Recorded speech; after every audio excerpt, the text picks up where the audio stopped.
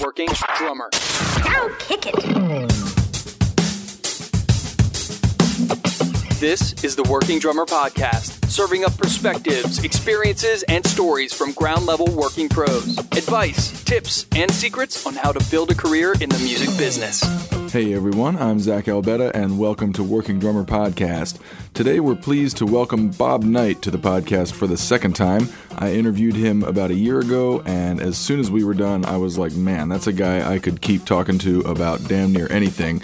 He's just a funny, smart dude who's really fun to talk with. If you didn't hear him on the first go-round, I recommend you check out episode 165 to hear about the London scene, Bob's background, and his dual career as a player and band contractor, or what they call a fixer in the UK. There were some aspects of his career that we didn't cover last time, and some goings-on in the years since we talked, so I thought it'd be a good time to get him back on. If you want to support what we do here at Working Drummer, it's easy. Just go to workingdrummer.net, and along the right side of the homepage, you'll see buttons for PayPal and Patreon. Every donation in any amount is greatly appreciated. You can also contact us through that website or through social media. We dig it when you stay in touch with us about how we're doing, and if you think we're doing good stuff, leave us a rating and review on iTunes, Stitcher, or YouTube. If YouTube is becoming your listening platform of choice, we are periodically dropping archived episodes there, 10 at a time, so that's an easy way for you to get caught up on past episodes or revisit your favorites. And lastly, if you haven't checked out our 200th episode yet, an audio version is now available for stream or download. We had a great time doing that live event, and we hope you'll check it out. Drumming is too strenuous to ignore what you're sitting on, and if you've experienced pain or fatigue in your back, pelvis, or shoulders, the Motion Pro Throne is your solution. As a drummer, you put a lot of thought into your equipment, and no piece of gear is more important to the longevity of your career and the quality of your playing than your drum throne.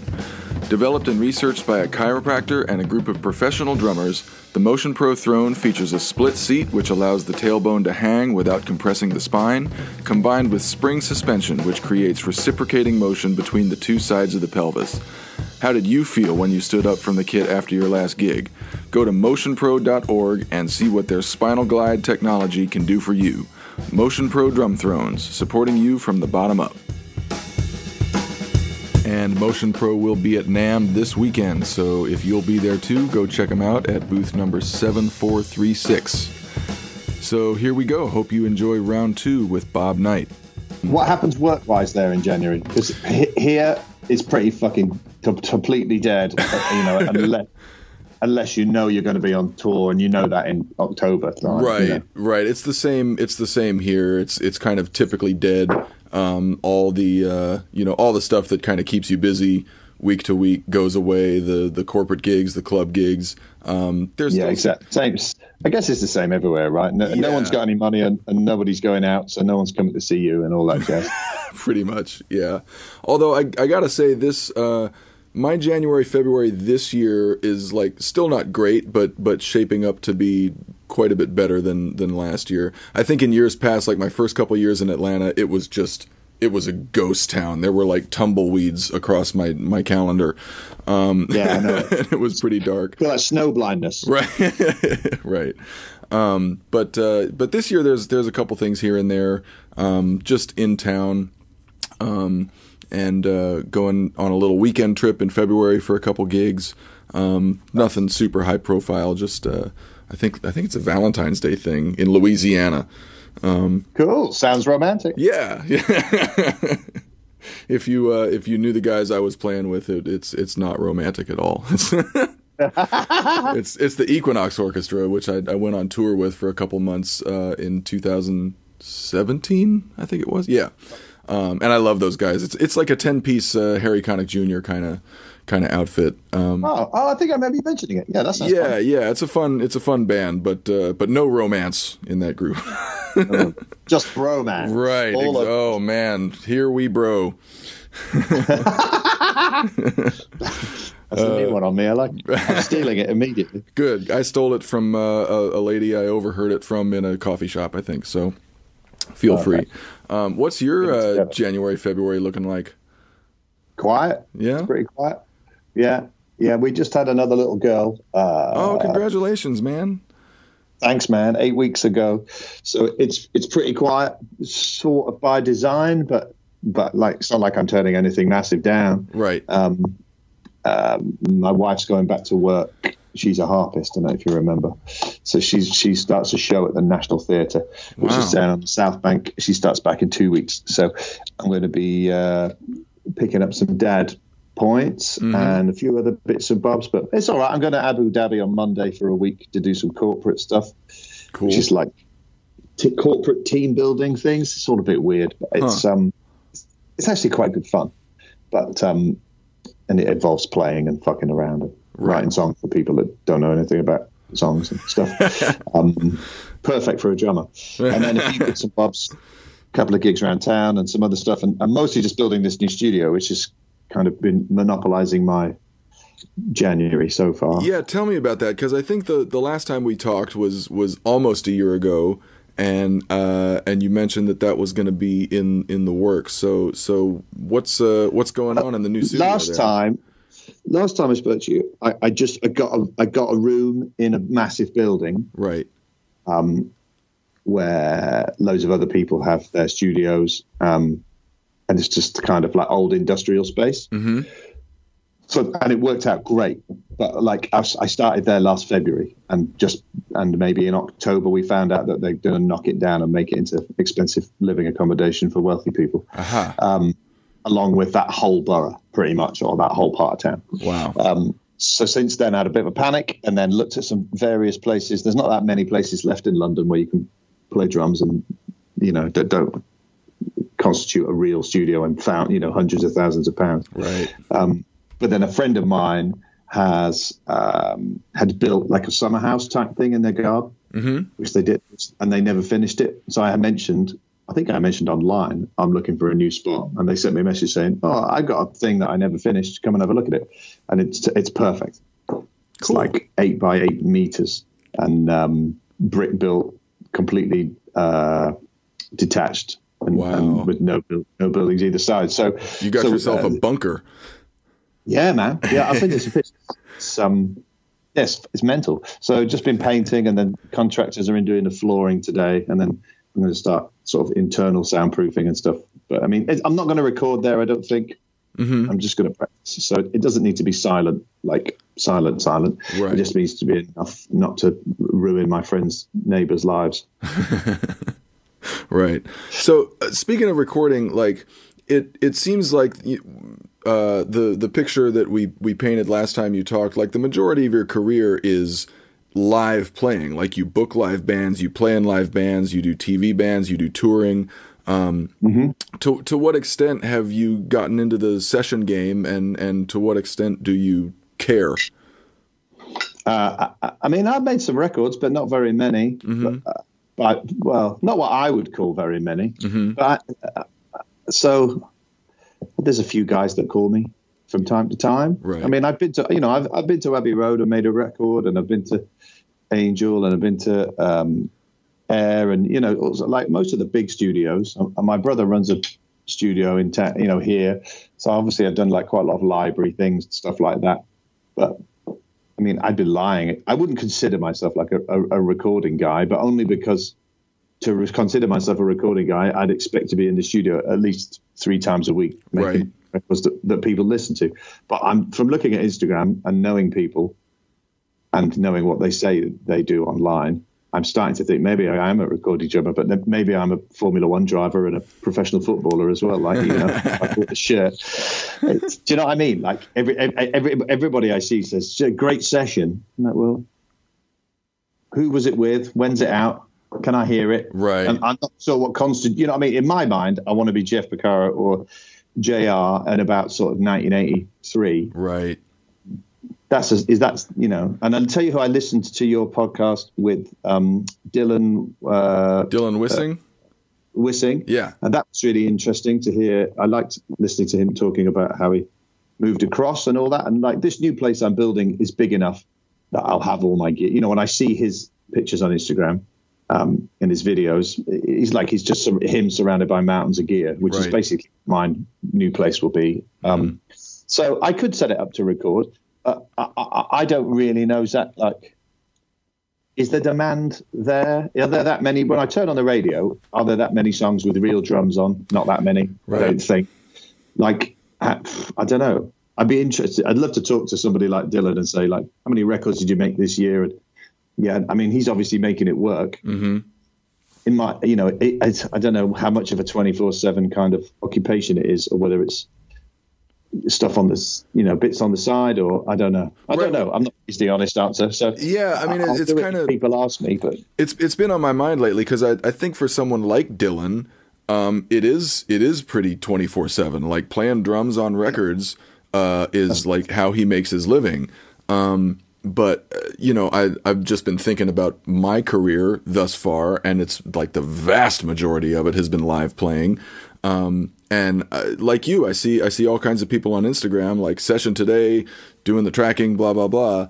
And, you know, doing session work is fun. It's challenging. It's cool. But as far as like paying your bills, I don't know, like I don't know how much of a demand there is for it. And I'm kind of wondering if I should just lean into a legacy of live playing and, you know, not worry so much about the, what people think of the upper labels. Echelon of studio work. I just think it's the labels, isn't it? Mm-hmm. Like, and I don't mean record labels. I mean like sticky labels with things written. Like if I say I'm a recording drummer, am I now a recording drummer because I've said it and taken some pictures? Or like if I spend 40 grand on or maybe not 40 grand, but you know, on mics and outboards and plugins and everything else, and then say you can have Bob Knight play on your record, and it's 300 quid a track or 500 quid a track, whatever people, you know, whatever's marketable. And you'll get four takes flat, and you can mix them and stuff yourself. Like, am I going to get 10,000 emails going, fuck, I've always wanted you to play my record. This is amazing. Right. Or am I going to spend more money advertising it on Instagram, ringing people up, telling people and going, you know, I'd love to play on your tracks, which obviously I would love to. If you're listening, I'd love to play on your tracks. I'd love to play on people's tracks. Do you know what I mean? But what's the I don't know. I don't know what the reality of it is, and I know people who spent a lot of money and built studios, and they're all still doing gigs and touring, and so I don't know. I'm not. Yes, I like doing it. Yes, it's good fun, and I know what to do, and I can do it. Right.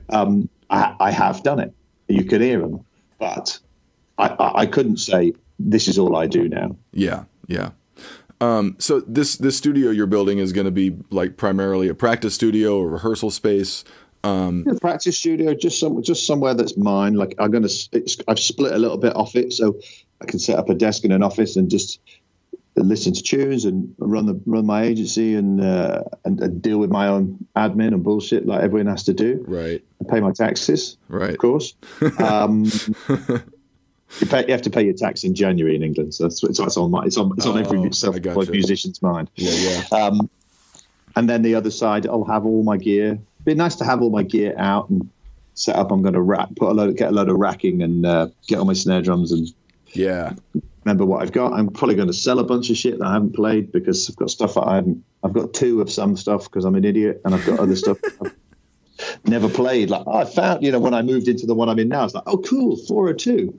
Oh, cool. A 402. Oh, cool. Oh, shit. Why have I got the same drum 3 times? So just going to enjoy having a bit of space and not worry too much about trying to be like a moneymaker or, you can rent it out to teach or you can rent it out to rehearse with your band.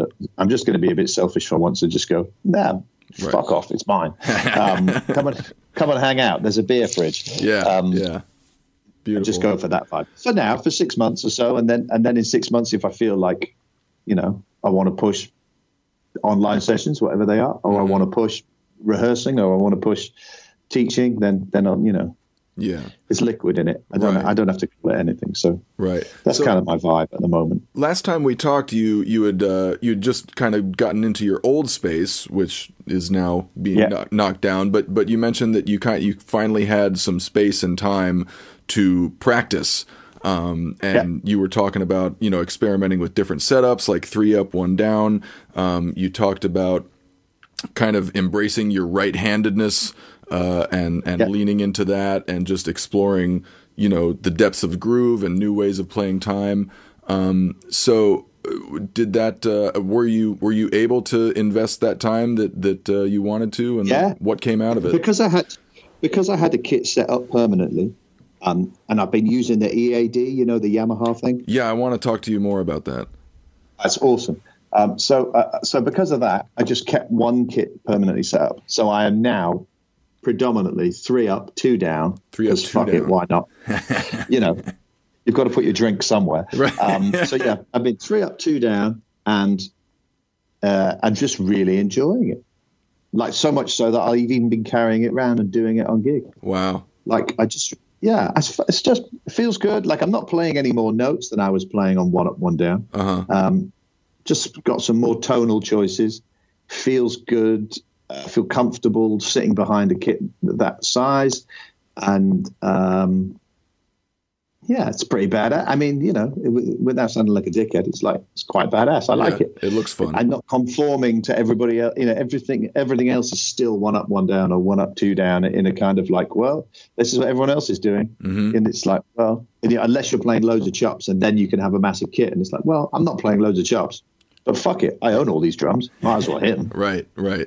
It's a challenge for me when I get on a bigger set to not play more notes and to not try to cover more real estate. You should just do what I do and limit your facility. And that way it doesn't make it. I can't play any more than I'm playing. So it's not, don't talk to me about busy. I'm playing as much as I can. That's great. I just like it. It just, I don't know. It just feels comfortable. It feels natural. And, if it's good enough for Jeff, it's good enough for me. Yeah. What about just exploring groove and time? How has that evolved over the last year for you?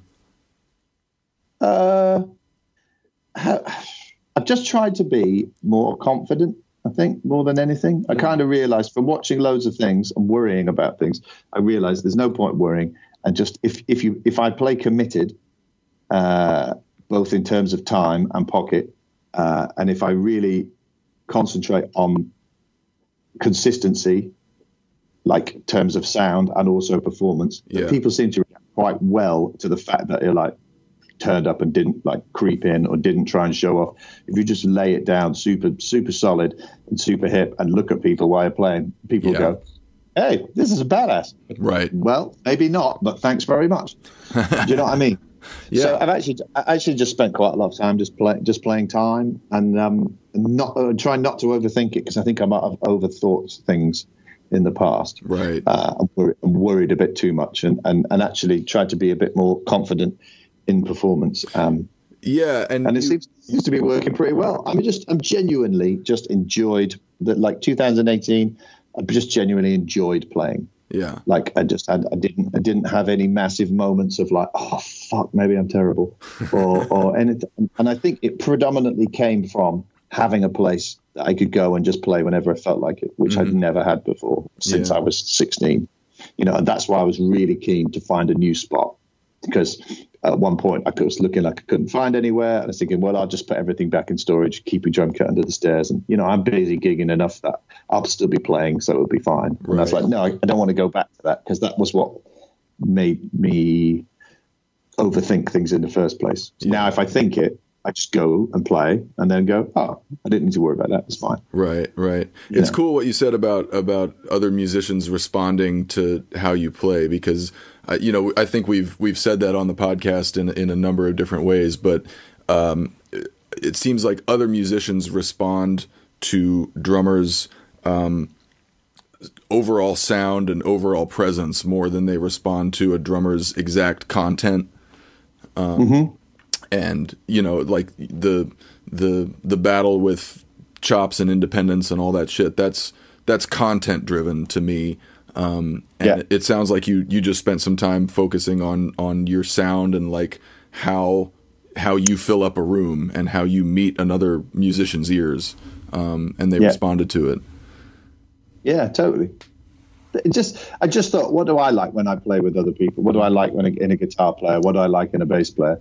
Like, just like commitment, tone, and communication. Right. It's just like, all right, well, maybe I can just, you know, I think I've always been all right at that kind of stuff. That's why, you know, I've hopped from one gig to another so many times and done so many like pickups and stuff without rehearsals and all that kind of stuff that I think I think I always knew that anyway. Mm-hmm. Do you know what I mean? Yeah. So, and I think maybe I already had, it was a skill set I already had. I just maybe wasn't focusing on it in my downtime, you know, as much as maybe I could, because you know, if you walk in a room full of people and you don't know anybody and they all know the music and you don't, you can't be like, how's this bit go? You kind of just got to embrace the fuck it.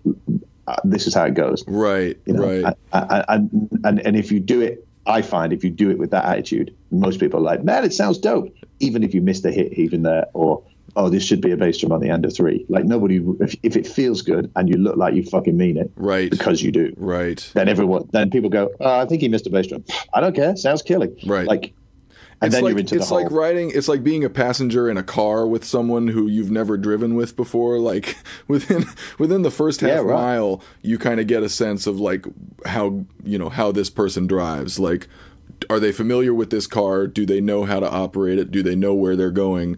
And sometimes, sometimes that's a really relaxing ride, and sometimes you're on edge for the whole time. Pretty much none of the above if you get in a car with me. But that's, I used to think I was good at driving, but then I realized I wasn't. But I still like it. Well, everybody thinks they're good at driving. I'm glad you realized you didn't. When I hit the lamppost, I realized I didn't. Like, oh, shit. Am I supposed to be spinning? Is that coming towards me quite quickly? Pow.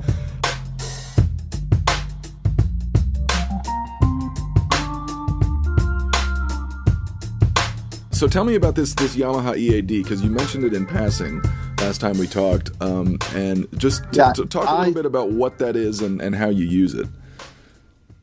It's just a little unit. Remember, Zach, I'm terrible with technology and stuff. It's just a little unit that's full of effects and processors and things, and then it connects to a little box that you screw on the bass drum hoop. That's basically a sort of stereo paired microphones. Mm-hmm. And if you fuck about with the settings enough in the right way, it mics your whole kit, and you can compress it enough so even if you've got 5 toms, because the 12 generally is sitting above where the mic is, mm-hmm.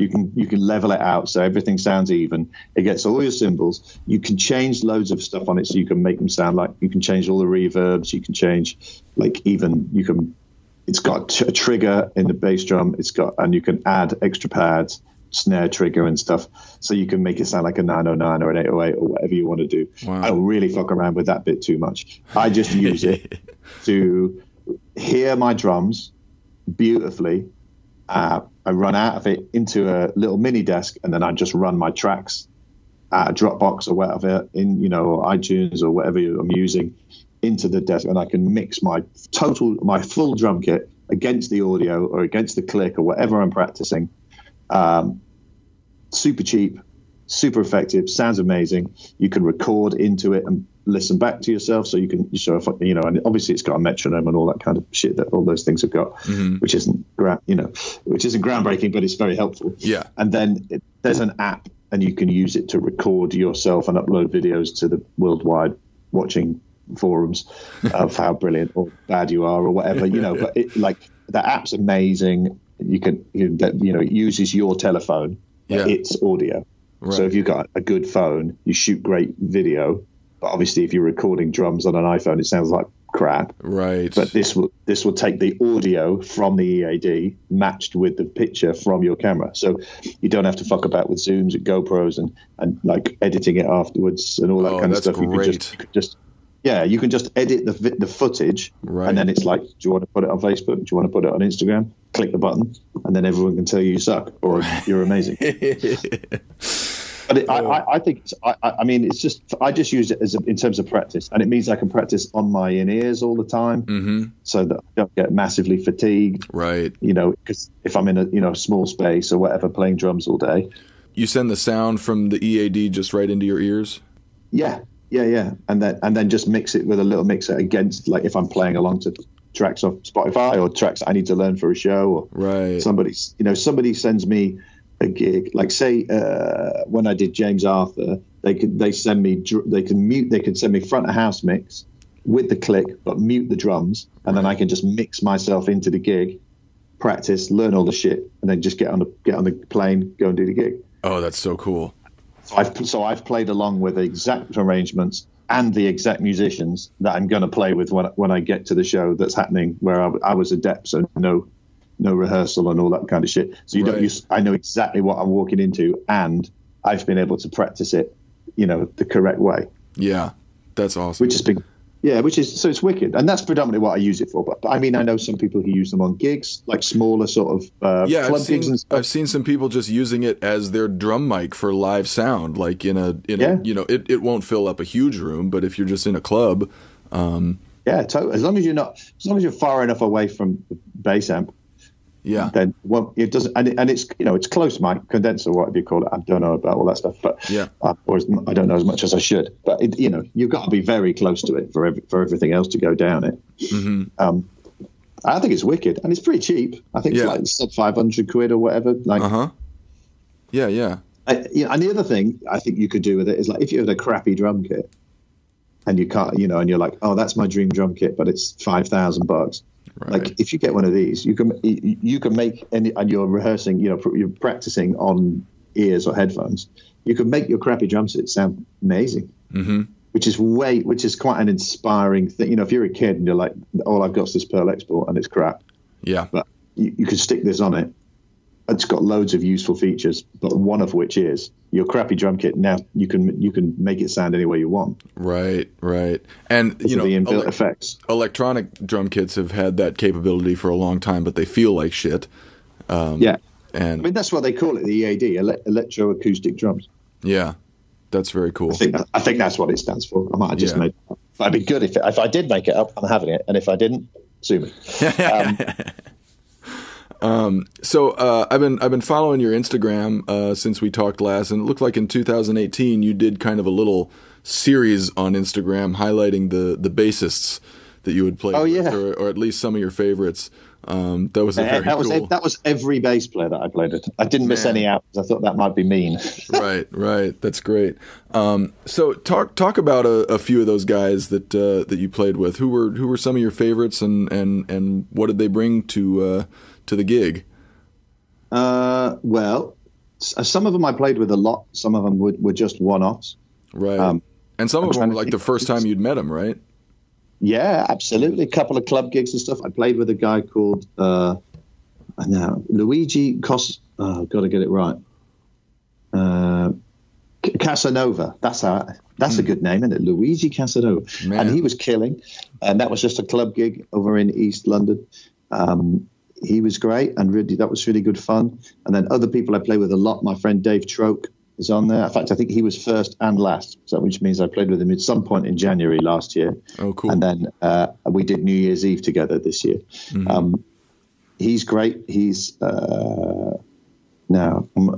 he plays with Beverly Knight. I don't know if you know Beverly Knight over there, but she's an amazing soul singer. And I know that he's going to do a massive tour this year, but I don't know if I'm allowed to tell you who it's with because I don't know if everybody knows yet. Right. So I don't want to drop him in the shit. Yeah, but there are some ladies involved in it anyway. But Dave's great. There's a good. We've been doing a lot of stuff. We did a girl called Sheridan Smith, who was supposed to do a tour within March this year, although I'm waiting for it to get confirmed. But we did a TV special, and we did a bunch of other stuff with her. Dave and I have done a lot of stuff together. We did that Elvis tour that I did back in 2000 and whenever it was together. Mm-hmm. He's a wicked guy. Really good fun. Without looking, I can't even remember who else was on there. But I just thought that it was because Instagram is also look at me. Yeah. I thought it was just it was a kind of slightly clever way of saying, look at me and what all the things that I've been doing, but also via looking at these other guys who you might not know, might be interested to check out, and maybe you'll want to follow their shit. Mm-hmm. And and I love bass and all that kind of low end nonsense, and they always seem to be nice people. So it. Yeah, they do always seem to be nice people. Like I can think of one or two exceptions I've come across in my career, but there's always an exception to the rules. But yeah, bassists in general just seem to be like affable, solid people for some reason. Yeah, right. What are your? They're all lovely. Yeah. No bad experiences. I didn't play with anybody and be like, man, I can't wait for this gig to finish. Or, right. But yeah, I just thought it would be a fun way of like documenting a year's worth of gigs without being too me centric, and just kind of Yeah, and that's refreshing on social media. I've tried to do a little bit of the same thing, just kind of give a shout out and give some love to people I'm playing with who I really like playing with. Yeah, right. And I haven't really done any research to see if it gets a more response or a better response than your average look at me post, but it just feels better. Yeah, I think it definitely feels better. I'm still at odds with the whole look at me, but I know I have to embrace it because I know people who are embracing it and it has worked. So right. I think like if you have a quality product, in your playing. Then it's kind of foolhardy not to embrace a medium which has a huge audience where it might generate work, or somebody might see you're playing and go, oh, that's cool. But at the same time, and I don't know if it's I used to think it was just a British thing, but I don't think it is. It's just a humility thing. At the same time, there's something incredibly jarring about standing at the top of a mountain and shouting, look at me, I'm the fucking balls. when you're just doing, what you're doing essentially is your job. Right. Playing the fucking drums, playing the normal drum. But it's hard, isn't it? Because I want everyone to look at me and tell me I'm brilliant, but I don't want to have to ask them to look at me and tell me I'm brilliant, because that's fucking weird. But actually, that's where we're at, isn't it? That's right. And if I don't tell people, how will they know? Because everyone's too busy looking at each other, looking at themselves. Right. You have to get in there and like fight for some eyeballs. Right. If you don't, they're not going to come to you. They're, the eyeballs just take in whatever is put in front of them. They don't often go looking for things. So I wanted to ask you. The attention span is so short. Oh yeah, it's nuts, and I'm susceptible to it too. I feel like my attention span is getting shorter, and I don't like it. Yeah, me too. I got off Facebook. I'm off Facebook and just do Instagram.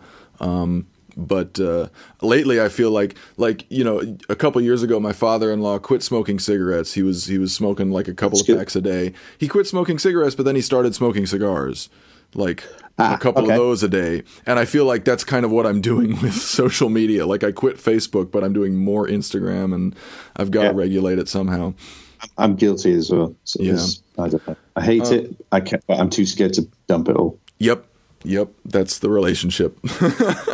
Yeah. I wanted to ask you as a music director and a fixer, what relationship do you have with social media? Like if you're looking at someone that you're thinking about hiring, to what extent does their social media presence factor into your decision making? It didn't used to so much, and now it does. I use it all. I would say I do use it all the time now.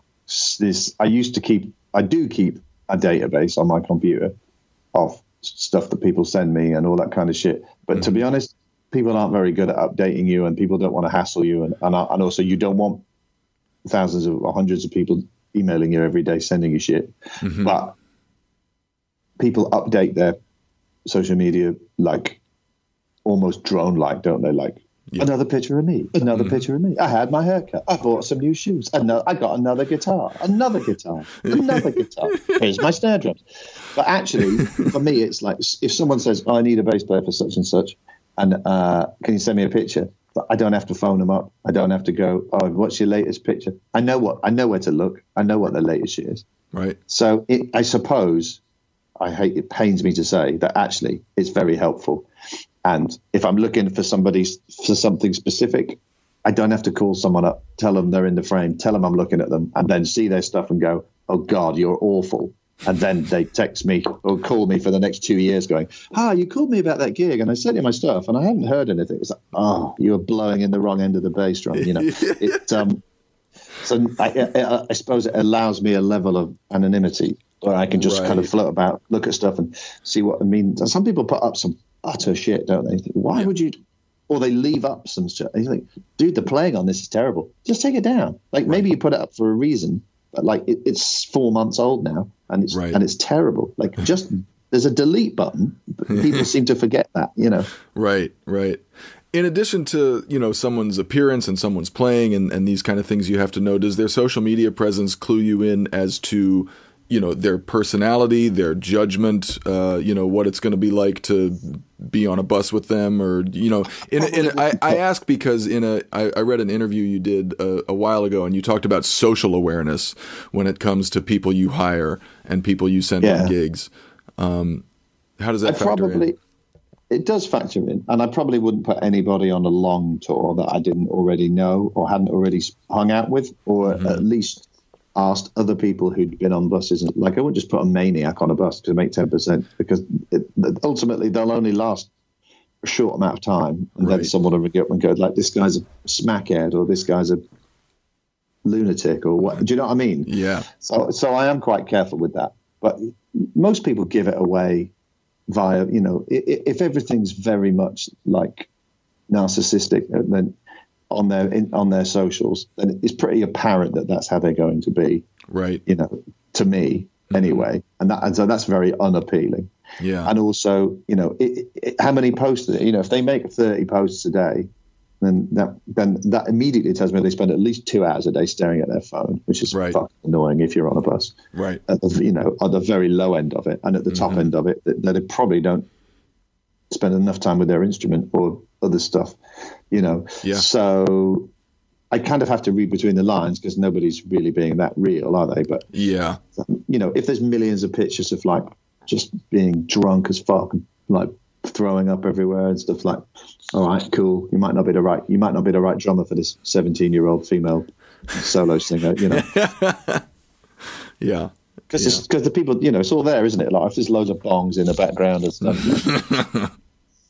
It's I don't know. I think it depends what people are using it for and what you want to get out of it. But you can give a lot away about yourself without knowing that anybody's looking for those kind of things. Right.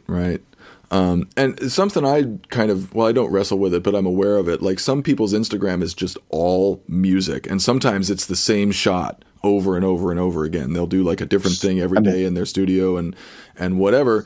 But the people that I follow that, you know, I like following, it's, you know, it's kind of a cross section of their life. There's some music stuff. There's some stuff with their wife. They're on vacation. They're at a party. They're, you know, it's you're a human being. I see that you're. I kind of put all my human being stuff on Facebook, keep it private.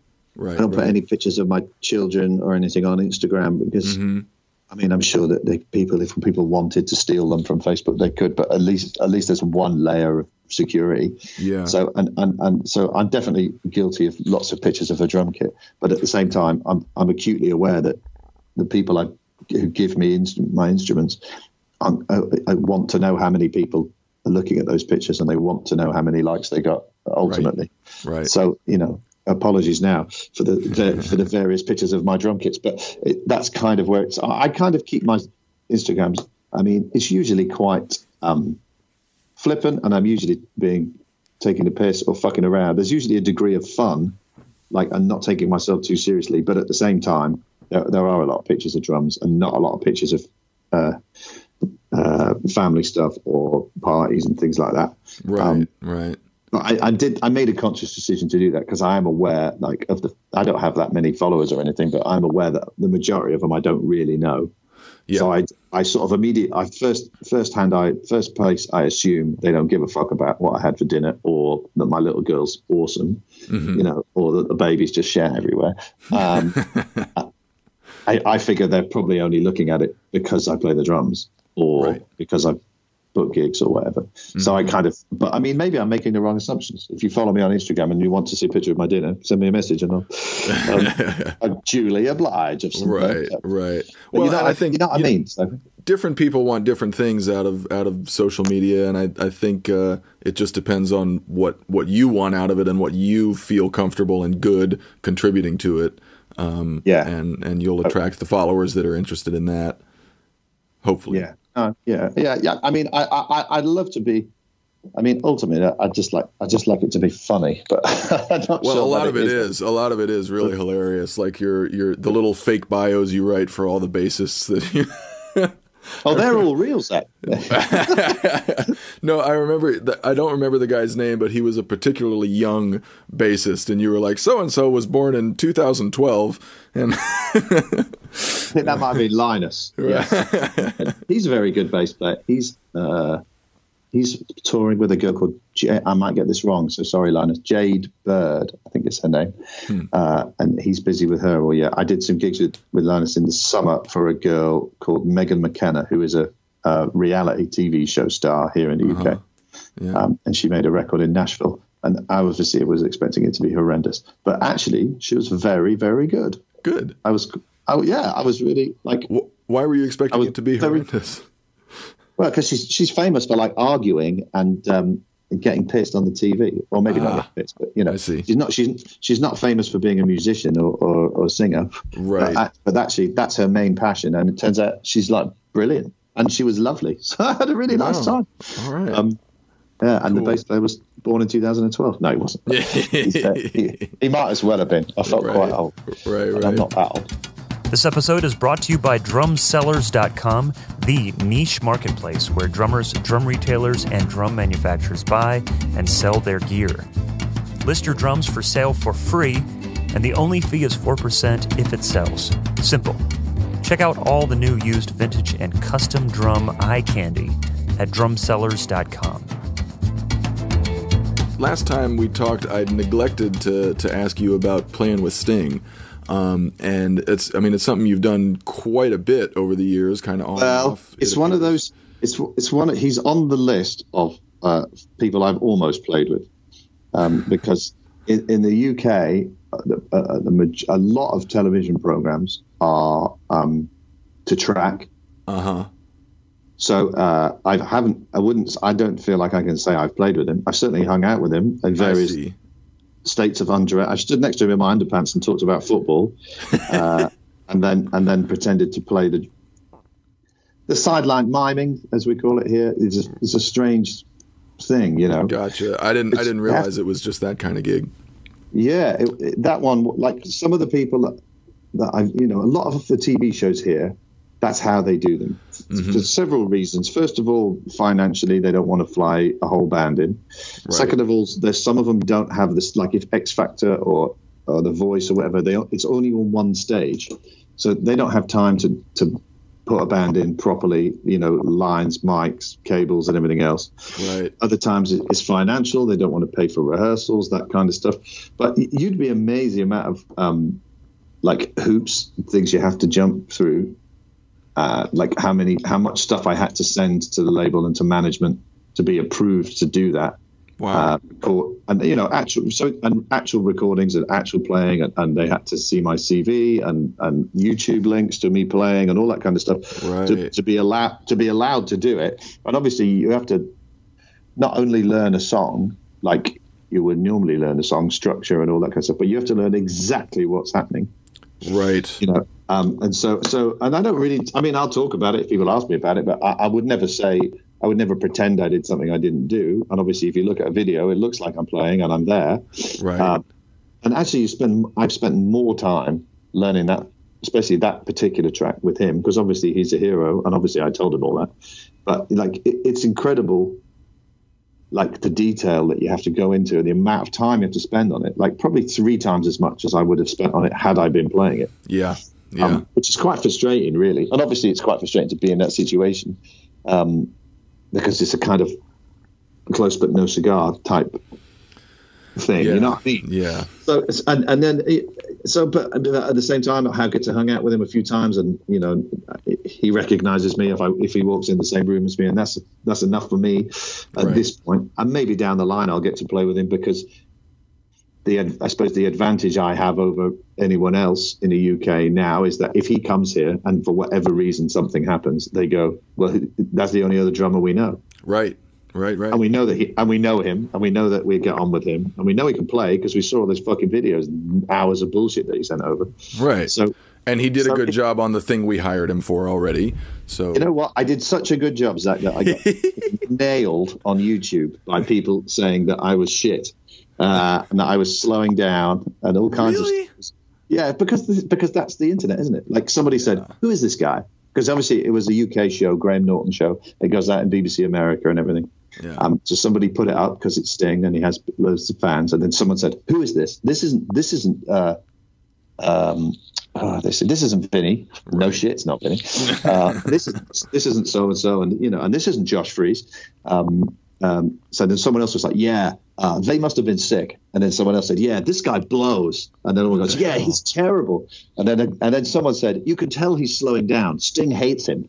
Oh, for fuck's sake. I was like, I love the internet. It's amazing. But what they were hearing was a track of one of those guys, right? What they're hearing is Josh Freese playing live, and me copying his every single thing that he did to make it look realistic. Oh my God! And fuck the internet. It's just the worst, isn't it? Because everyone's an expert, but no one knows what they're talking about. And I don't want to go on there and go, well, actually, I'm not really playing. I was just like, you know what, fuck it, I'll just leave it. Yeah. I mean, I've played with a lot of people, as we mentioned last time, but like, I've also not played with a lot of people. In that sense, like I've not played with George Benson. Mm-hmm. I've not played with who else? God, there's fucking millions, but I can't remember off the top of my head. But there's been a few where it's like, can you come and do this TV gig and not play with someone? You're like, yeah. Right. I mean, of course I can, but it'd be some. And everyone on the day is always like, "God, I wish we were playing." Like, right? We can if you like. Yeah, so it's not that much more work. Well, it's less work.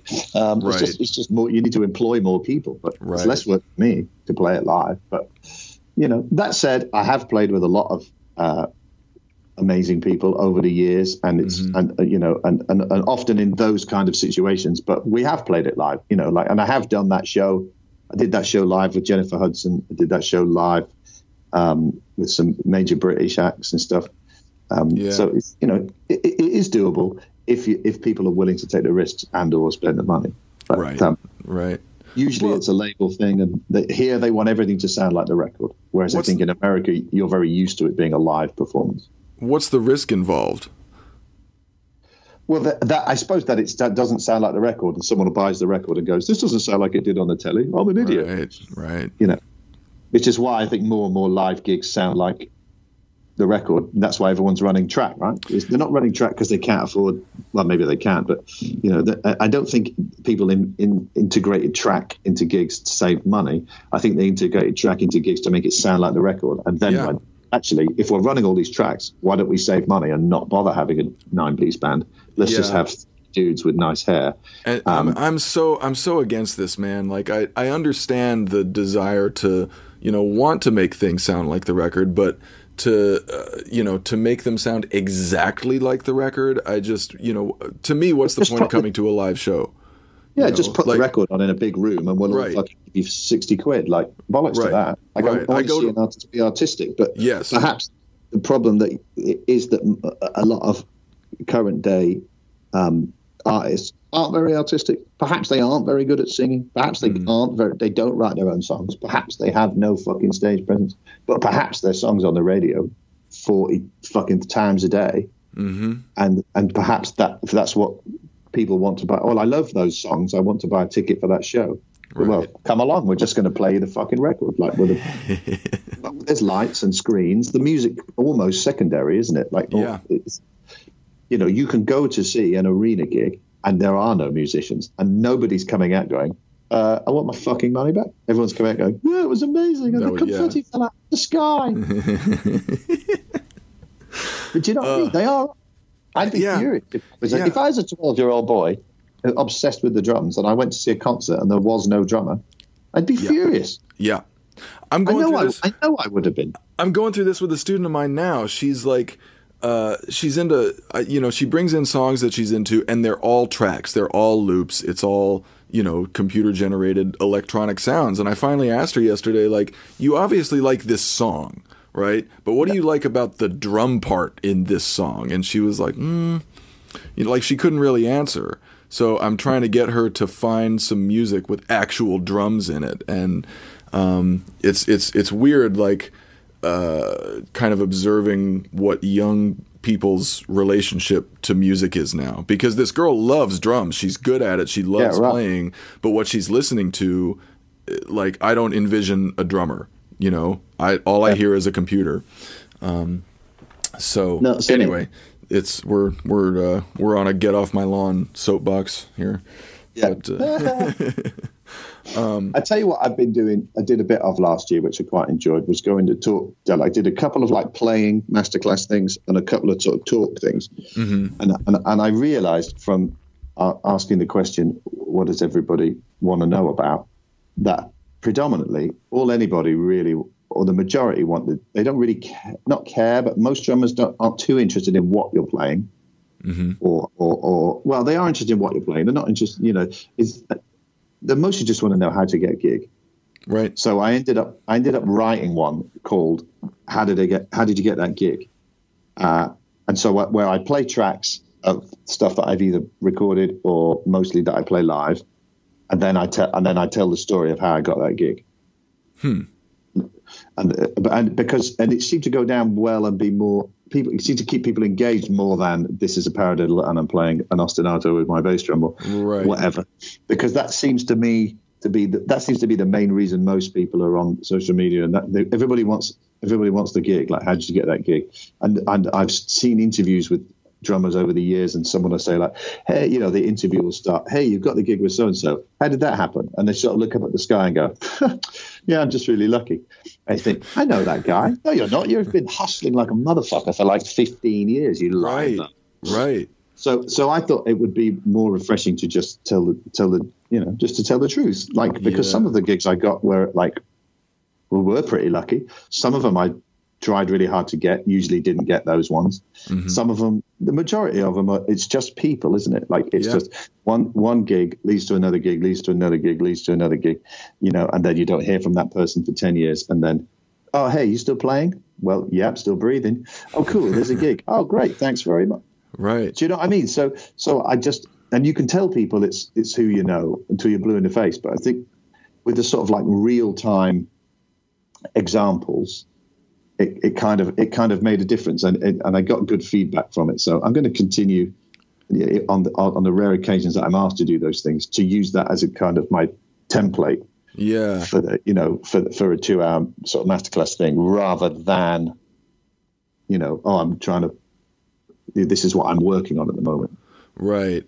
And I think so many people, you know, invest a lot in like a home studio and a social media presence, because they think that's how you get a gig. And in some cases it is, but I think more often than not, it's about people, you know, it's about personal relationships, because you spent time going out in public and hanging out with human beings. And like also it's often not musicians. Like, a lot of my work has come from, you know, weird places, or like road crew, or a tour manager, or a production manager, or a studio manager. I said studio there, I was trying to be American. Or you're like, you know, a mate, or someone I bought a snare drum off, or just like weird things. Right. They just progressed. Like, we just wrapped in October. I did another TV show house band thing for an, actually it's only on in the UK, but the show is on all over the world. It's an NBC thing called Celebrity Game Night, I think it's called. I wanted to ask you about that. How'd you get that gig? Well, I'll tell you, I got that gig through, it's the same production company that I did the Charlotte Church TV show for, like 10 years ago. Same dudes, same everything. They just haven't, and they were like, oh, you know, you're still doing it? You still up with that kind of thing? Like, yeah, absolutely. And Charlotte Church was a big star here back in the day, and that was one of my first proper gigs. Mm-hmm. So I think I was 27 when I got that gig, 28. We did 30 odd episodes of her TV show with a house band. And at that time, that made me the youngest MD in the history of British television. They told me afterwards. Wow. So, which probably still stands, maybe, I don't know. Yeah.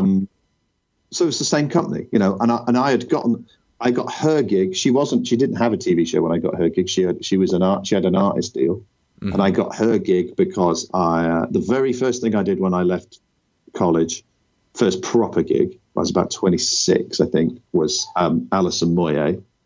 And I did like 4 years with her, but the first tour we ever did with her manager was also the press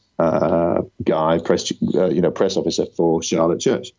So I just happened to say to him one day on the bus, like, "Oh, I heard her new single on the radio. Sounds cool." She had a kind of like soul Motown thing going on. Yeah. I was like, "Oh, what's happening with the band?" "Oh, she's got a band, you know." And then 3 or 4 weeks later, he was like, "Well, I share an office with the guy that manages her, and actually the record label think the band aren't very good, so they're going to get rid of them.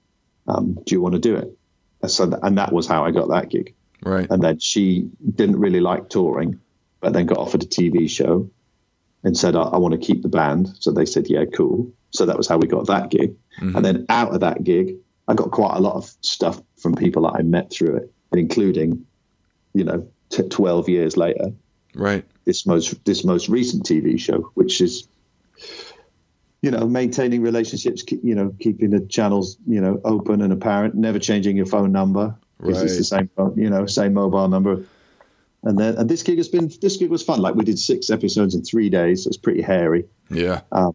Fast paced. The host is a lady called Lisa Tarbuck, who is like hilarious, brilliantly funny, incredibly British sharp wit. And she allowed me to like just kind of be a part of the show with her. So she asks me questions and I have bits in the script and all that kind of stuff. And you're the Paul Schaefer to her Letterman. Well, yeah, hopefully, yeah. So I'm not That's sure I'm great. as good as him. Yeah, because I like fucking up. Like I like being silly and I like having fun and I like not taking myself or anything too seriously, but doing a good job. So the band sounds killing. Right. Everybody's, and I get to look down the lens of a camera and make silly faces on the TV on a Saturday night. Right. And this is something I really like about you because you've, like you said, you don't take yourself very seriously, but you take what you do seriously. Yeah. And I feel like some musicians kind of confuse the two. Like if they're on a gig that they're not nuts about, that, they don't feel is very high stakes, they might phone it in. They might just, not really show up. And they feel like that's not taking themselves seriously. They feel like, I'm not going to define myself by this gig. I'm not going to take it seriously. But there's a difference between, taking yourself seriously and taking what you do seriously. I mean, I love playing the drums, and obviously I love playing the drums on music that I'm really excited about. But for me, like if you're just playing, I'm really happy. Yeah, so me too. I can tune out of everything, and I'm like, man, this song is a bullshit. Like that doesn't really cross my mind. Like if somebody chose to write it, somebody chose to record it, people want to come and see somebody sing it, then that's cool. I'm totally like, I don't have to love the music to love playing it. Yeah, you know what I mean? And totally. I don't. So I'm just happy playing drums, and I love people. I love hanging out with people. I love shooting the shit and all that kind of stuff. And I think those are kind of the two things go hand in hand. Really, if you find someone like, yeah, I'm really introverted and I hate social situations. I really want to be a touring musician. Like, I don't think you do. Do you like torpedoes filled with farts? You're going to sleep on one for the rest of your life. Like, what's the point? Like, I love going in a situation where I don't really know anybody because they don't have hopefully too many preconceived things about me, and that's why I like depping on subbing on gigs. Especially now I have another little girl, so I don't want to be away for the huge swathes of time. Yeah. But I think I have a fairly solid reputation that I'll learn the gig, I'll turn up, I'll play it with confidence, so it will sound good. The artist will hopefully be happy, and then I'll get on with as many people as I can get on with for those 2 or 3 weeks, and then I'll fuck off. Right. And then I won't get stuck into your politics because I don't have to. So that's really good news. I don't care that the drum tech hates the production manager because they fell out 15 years ago, because it's not my social. Right. Do you know what I mean? I'm not angling for anybody's gig because I say to my friends, listen, if you need to sub, call me, because I'm never going to steal your gig, because I don't want I don't want to go back out for 6 months. I want to stay at home and like get sick in my hair and all that kind of stuff. And so it's kind of it's perfect. And so quite a lot of the people, like when I did the Pogues, it was that situation, you know, and I got that gig because my mate, who was the stage manager for Muse, his wife was the tour manager for the Pogues. And I could have ended up getting that gig via various routes, including my brother, because he's actually friends with one of the guys in the band. But it came around through my mate Grufter and his wife Zoe. So I did a month with them, and it was the same thing. Like, I get to turn up. They're obviously a band, an existing band. Right. So this is the first time they'd ever played with a drummer that wasn't the original drummer. Wow. He couldn't make that tour because he had some family things to deal with. So I got to go play with the Pogues, which is fucking mental. You know, go to Japan and go to Australia for the first time, and they really looked after me. I had a wicked time. Did a month, came back. I've never seen any of them since. Right. And that's how it goes, isn't it? You know, and you can't get too emotionally attached that you feel sad. You know, I see all these people that are like, oh, I've got the post-tour blues. My family. It's like, as much as it's, you know, as much as we're all amigos and all that kind of thing, like, I can count on one hand the amount of tours I've come back from, and then, you know, within 3 weeks, everyone's back together again down the pub. You know, like, hey, we're going to hang out. You know, it's like when I was 12 and I said I was going to skateboard forever. It's like, I'm not skateboarding anymore. You know what I mean? Like, I was in love with it, and it was amazing. And people do that on tour, don't they? Like, we're going to be brothers forever. And it's not, you know, it's not realistic. But once I embraced that and I knew it, it's like I can go, have a really good time, make friends with people, and then when it finishes, you know, come away without being too, you know, emotionally upset. It reminds me of Mark Maron interviews actors all the time, and he used to have this misconception that, like, if Robert De Niro was in a movie with someone, then they're still buddies. They hang out all the time. Absolutely. But it's not the case. Like, they do the movie together, they get along or not. You know, they're friends during exactly. Right. And most actors say, like what you just said, like, I can count on one hand the number of people I've been in a movie with who are like actual friends in real life. Yeah. And you get along with them while you're working and all that. The musos, like maybe if it's a 4-piece band, then probably going to hang. I'm going to see those guys, but you know, maybe not the caterers or the truck drivers or the bus drivers, but you might spend every day with them in part chatting or whatever. Like, I'm super sociable, but I'm just realistic, you know, like, and as far as artists goes, I'm not, I'm not that friendly with any of the artists that I've worked with. Mm-hmm. I think it's a dangerous line to cross. I know guys, I'm going on holiday with the artist. Mm-hmm. Why? Don't do that, because you're going to get fired at some point. Right. They're going to have an artistic change of direction, or they're going to, do you know what I mean? Like, I just think, you know, that I keep those relationships professional. Like, I'm super friendly. Like, I'd say I'm friends with one, probably. Like Nick Kershaw, I've been doing his gig for 10 years. Like, and you know, I go to his birthday party and I hang out and stuff. Like, he's my mate. Right. You know, after a decade of doing gigs. Mm-hmm. But other than that, like, I'm friendly with them all, but I'm not going to call them up. I'm not going to ring them up in the middle of the night and be like, shit, my house burned down. Can you come and lend me your car? Right. Yeah. That's a different category. Yeah, definitely. I really relate to what you were saying about just like enjoying playing drums, and like if I'm playing backbeat, if I'm just sitting there playing 2 and 4, I'll be happy. And it kind of relates to something I realized about myself recently, which is that I care more about kind of the quality of the overall product I'm a part of more than I care about what kind of product it is, you know? Yeah. And I feel like the same is true for you. A couple of months ago, a buddy of mine asked me, like, would you be interested in subbing on an Elton John tribute show? And my first question was, well, is it a good Elton John tribute show? Because nothing will make me more miserable than being part of a shitty product. Like, if it's eating shit on stage, you know, that's the deal breaker for me. I don't care about genre. I don't care about the type of gig it is, whether it's corporate or club gig. If the band's really good, I mean, like, if the musicians are great, if no one's listening, that's fine, as long as the band's killing. Right. But I had a rule which was I never, if I'm free, I'll never say no. And I stuck to that until about 3 years ago, and now I just politely say I'm already working. Yep. If it's either a bit stinky or the money's like at some point you have to say no, don't you? You can't be like, hey, you want to do it? Like, no, Bob, come on. But it was so ingrained in me to always just look at my diary and go, yeah, I'm free. And then it took me about a year of reminding myself, of sitting somewhere going, I didn't want to be here. Oh God, I did that thing again. Yep. It took me a long time to get out of there. But I think if you're young or youngish, and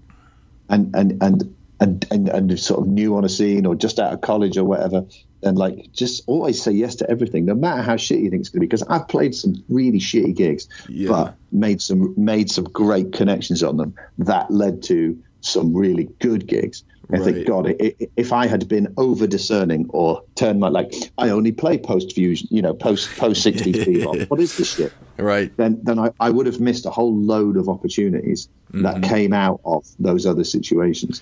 So I think I was right to say yes to everything for as long as I did, but also to realize there's an evolution to a career and an evolution to a reputation. And actually, if it's like, hey, I saw that guy on TV with James Taylor last week, and now he's in this bar doing this terrible gig with these 12-year-olds. Like, yeah, fuck, I should have said no to this one. Right. So, see, I'm at the beginning of that kind of evolution now, where I'm starting to say no to a thing or two here and there that I just don't want to do anymore. Yeah. And it feels so wrong. It like every fiber of my being is like, you're free. Why are you saying no? And like, the other day I had to just go to my wife and be like, I'm saying no to this gig, and she could tell immediately that I needed the reinforcement of like, you don't want to be doing that. Right? It's rubbish. It's true. And did you do the Elton John one? I haven't gotten called for it. Like he kind of asked me if it was cool if he put my name in. One of those. I said sure, but I haven't heard about it yet. It's a big thing. It's a big thing over here that like everywhere now, isn't it? Like the sort of tribute. If I don't even call it tribute anymore, it's just called. I don't know. Like I did one the year before last called the Dire Straits Experience. Yeah, and it's and Chris White runs it, who's the saxophone player, and he was in Dire Straits for the whole of the which tour was it? I'll get it wrong, so don't quote me, even though you're listening to me. But you know what I mean. I think he did the Money for Nothing. No, I think he did the Brothers in Arms tour. He did a 2-year world tour with them. Okay. So it's legit. And the guy that does all the sort of Knopfler-y stuff is amazing. Mm-hmm. And Chris Whitten is the drummer, who was the drummer in Dire Straits for a number of years. Yeah. And was Paul McCartney's drummer and is like an amazing, wicked drummer. Right. So it's like, well, I'm subbing for the guy that was in it. Like this isn't a kind of like come to the pub and play some Beatles tunes. This is a bona fide thing. Right. But I didn't know much more about it. I got put up. How did I get the gig? I got put up for it by the bass player, who is also the bass player in Nick Kershaw's band, Paul Geary. So I went to do it, and it's like I didn't really know what to expect. They're like the smallest gig. The smallest gig was about 600. The biggest gig was about 3,000. Mm-hmm. It's like, fucking hell, that's nuts. So they've never been on that kind of circuit. And then I started digging around and talking to other people. And there's a guy I know does an Eagles one, and they play massive venues. And there's I know a girl that sings in the Brit Floyd, I think it's called the Pink Floyd one.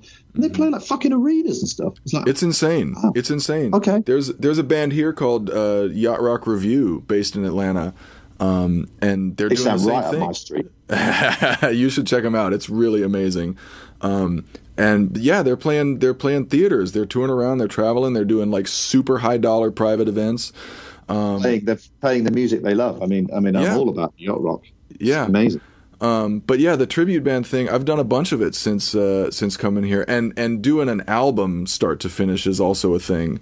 I don't know if you've done much of that, but there's a. I mean, I did it with Nick Kershaw did it with his, but it was his album, so it didn't feel so eggy, There's a great organization in Atlanta called the ATL Collective, and they do really like 1 or 2 shows a month.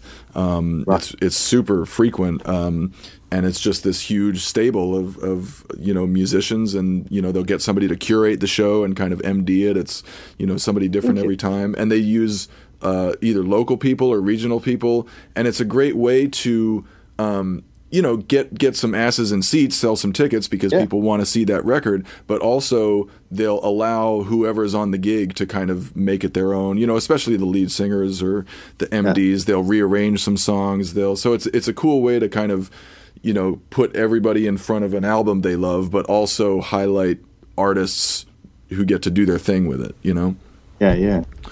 That's good. Yeah, it's cool, isn't it? It just goes to show, doesn't it, that people's affiliation, as in the public's affiliation, is so much with the song as well as the person, and sometimes more than the person. Like, man, I really want to hear Saturday Night's All Right for Fine. Well, Elton John's not touring here. Well, I don't care. I don't want to see him sing it. I just want to see someone singing it in that style. Like, is enough to get people to go, here's my money. Yep. Which is like pretty. I think it's pretty amazing, isn't it? But, yeah. And it's one of the it's one of the ways that people are coming to see live music. And it's oh, look, a drummer. Right, exactly, a human drummer. Holy shit.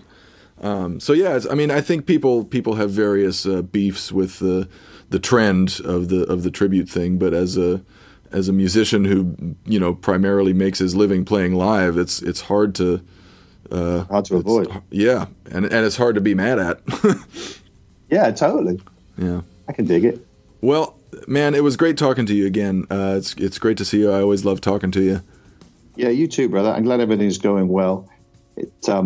I'll keep you updated how I get on with this new build, and I'll put some pictures up of it on the old Instagram thing. I painted the toilet blue yesterday. I was quite excited about that. So Hawaii blue. It's not look at me, look at me. It's look at my toilet. Look at my toilet. It's Hawaii blue. Beautiful. Yeah. And I'll keep listening and stuff. I enjoy your listening to the podcasts that you've been doing and stuff. I'm looking forward to listening to your 200th one. Congratulations! Yeah, thank you, man. Thanks so much. It was fun. Wicked. Well, look, it's thanks for talking to me, brother, and hopefully I'll see you around. Yeah, best of luck to you, man. Great talking to you. Cheers, brother. See you, man. There you go. That was Bob Knight, a bona fide character and a fixture on the London scene. Thanks to him for that talk. I recommend you follow him on Instagram. He's at Bobby Fame, and his presence there is pretty entertaining. Once again, follow us on Instagram and post pics and vids of your gigs using the hashtag WorkingDrummer. Matt Krause is back with you next week. Thanks for listening. Cheers.